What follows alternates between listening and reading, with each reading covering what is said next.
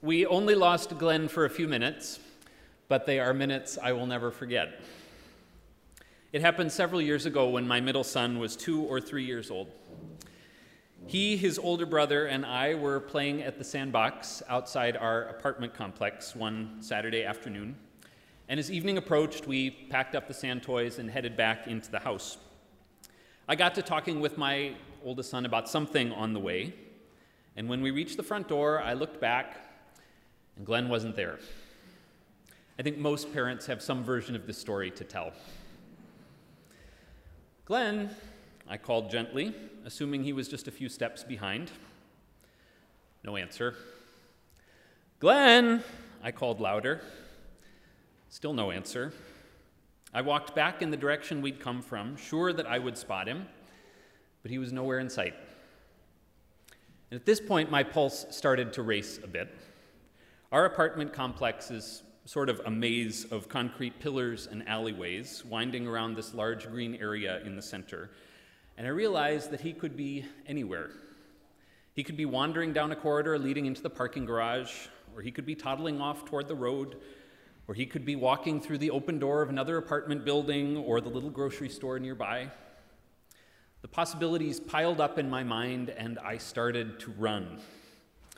I told my older son to head one way, and I headed another, yelling louder and louder as I went, "Glenn! Glenn!" This was not a very well-organized or calm search, I'm sorry to say. Everything else in the world faded into the background, and there was only one thing that mattered in those moments: finding my son and getting him back home. Like I said, he was only lost for a few minutes. We found him sitting calmly behind a pillar, engrossed in making a pile of pine cones, I think, completely oblivious to the search that was taking place. I think he just giggled when I said how glad I was to see him, and into the house we went. We have parables of losing and finding today. These are some of the most well-known and well-loved stories Jesus ever told. And I think part of the reason is how easily we identify with them. Writer Catherine Schultz has a wonderful essay about losing things, and she cites data there shared by one insurance company suggesting that the average person misplaces something 9 times every day. That might sound like a lot, but if you sort of go back through a recent day and think of how many times you misplaced your cell phone or your keys, it might start to sound more believable. And if you do the math, that means that by age 60, you have lost up to 200,000 things. These parables are easy to connect with. We know what those moments are like, when you lose sight of a child in the grocery store or the apartment complex, or when you can't find that precious gift that your grandmother gave you, or the bill that you were about to pay that you know you just saw. We know what it's like to be laser focused on the search, to want nothing more than to locate what's missing, to be utterly and completely relieved when it's found. There are any number of surprising and wonderful things to focus on and dwell with in these stories. You can wonder about the character of that shepherd who leaves the 99 sheep on their own so that he can go and search for the one who's missing. Isn't that a little reckless? A little strange? You can ask what kind of a person invites all of her friends over just because she found a coin. I mean, would you do that when you found your lost headphones stuck in the cushions of the couch? These are endlessly captivating images. There's lots to tend to here. But here's what caught my attention this time. Jesus says these are stories of repentance. After each one, he says some version of, "Just so, I tell you, there's joy in the presence of the angels of God over one sinner who repents." And that's more than a little strange, don't you think? Repentance is a big and important word in the Bible, and in the Gospels in particular. The prophets of the Old Testament are always calling on the kings and society around them to repent.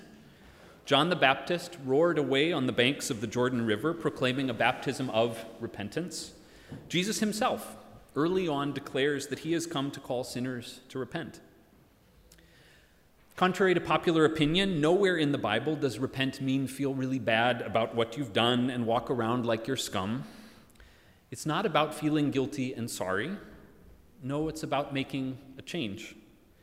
The Hebrew word we translate as repent, shuv, means turn around. You're going the wrong way, so repent. Change direction. Stop walking in the way of death and walk in the path of life instead. The Greek word for repentance, metanoia, means something more like change your mind. You're looking at things the wrong way, so adopt a new view. See the world and your place in it differently. Those words have slightly different connotations, but both suggest repentance is about making a change. And that's certainly how the word is usually used. When John tells the crowds to repent, he gives them very concrete actions to take.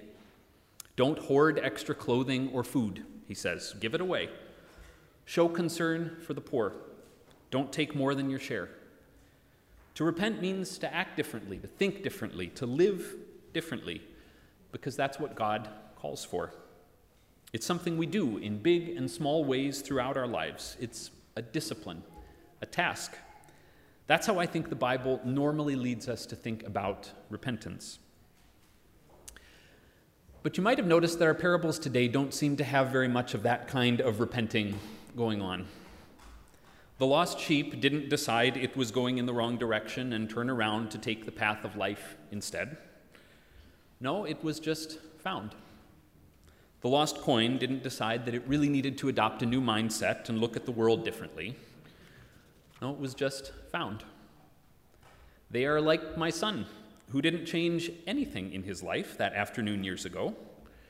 No, he just kept stacking pine cones on top of one another, and suddenly his dad and older brother appeared, huffing and puffing from the search. So where's the repenting in that? It's a strange little dilemma this passage gives us, and I think we've basically got two options. One is to say that Luke, editing Jesus' words, sort of has it wrong here. Jesus didn't mean these to be stories of repentance at all. Since coins and sheep can't change their minds or their directions, these stories are clearly about something else. They're sort of mislabeled the way we have them. That's one option.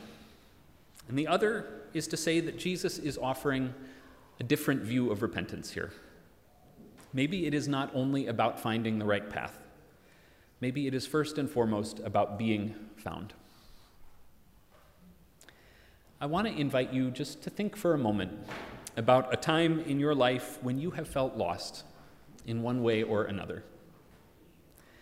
When you've lost your sense of direction, or rootedness, or connection to others. In a sermon on our text preached many years ago, Howard Thurman said that for the one lone sheep, being lost meant being out of touch with the group that sustained him, with the group that fed him, that gave him a sense that he counted. Being lost means being alone and adrift. Think of a time when you have felt that way. And think of what it was like to be found. I don't know just what that looked like for you. Maybe a loved one called or wrote or showed up at just the right moment. Maybe the right book found its way into your hands and reminded you of what is most important. Maybe you stumbled into a community that showed you that you belong. When we are found, Thurman says, all the world seems to fit back into place and life takes on a new meaning. Maybe Jesus is saying repentance is like that. Maybe that is the biggest turnaround, the biggest new mindset, the biggest change that's called for. Recognizing that we are loved and we are known. Recognizing that we are precious to God. Recognizing that we are each, like every other person, never beyond God's care and concern.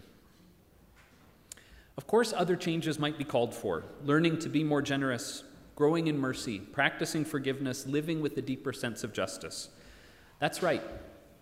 But maybe the biggest change, and the one that makes all the others possible, is recognizing that we have already been found, in the love of God. Just like us, those sinners and tax collectors Jesus is eating with may have plenty that ought to change in their lives. Sure. But first and foremost, they need to know they are loved. They are precious. They belong. They need to know they have a place at the table, that they bring delight to God. Jesus understands that, so he welcomes them. He dines with them. And friends, he does the same for us. He welcomes us. He dines with us. He looks at us with love. And when we glimpse that, when we glimpse that we are never alone, never adrift, there is joy in heaven. There is joy among the angels over that great repentance, that great change. The love of God is broader than the measure of the mind, and in that love, we are always found.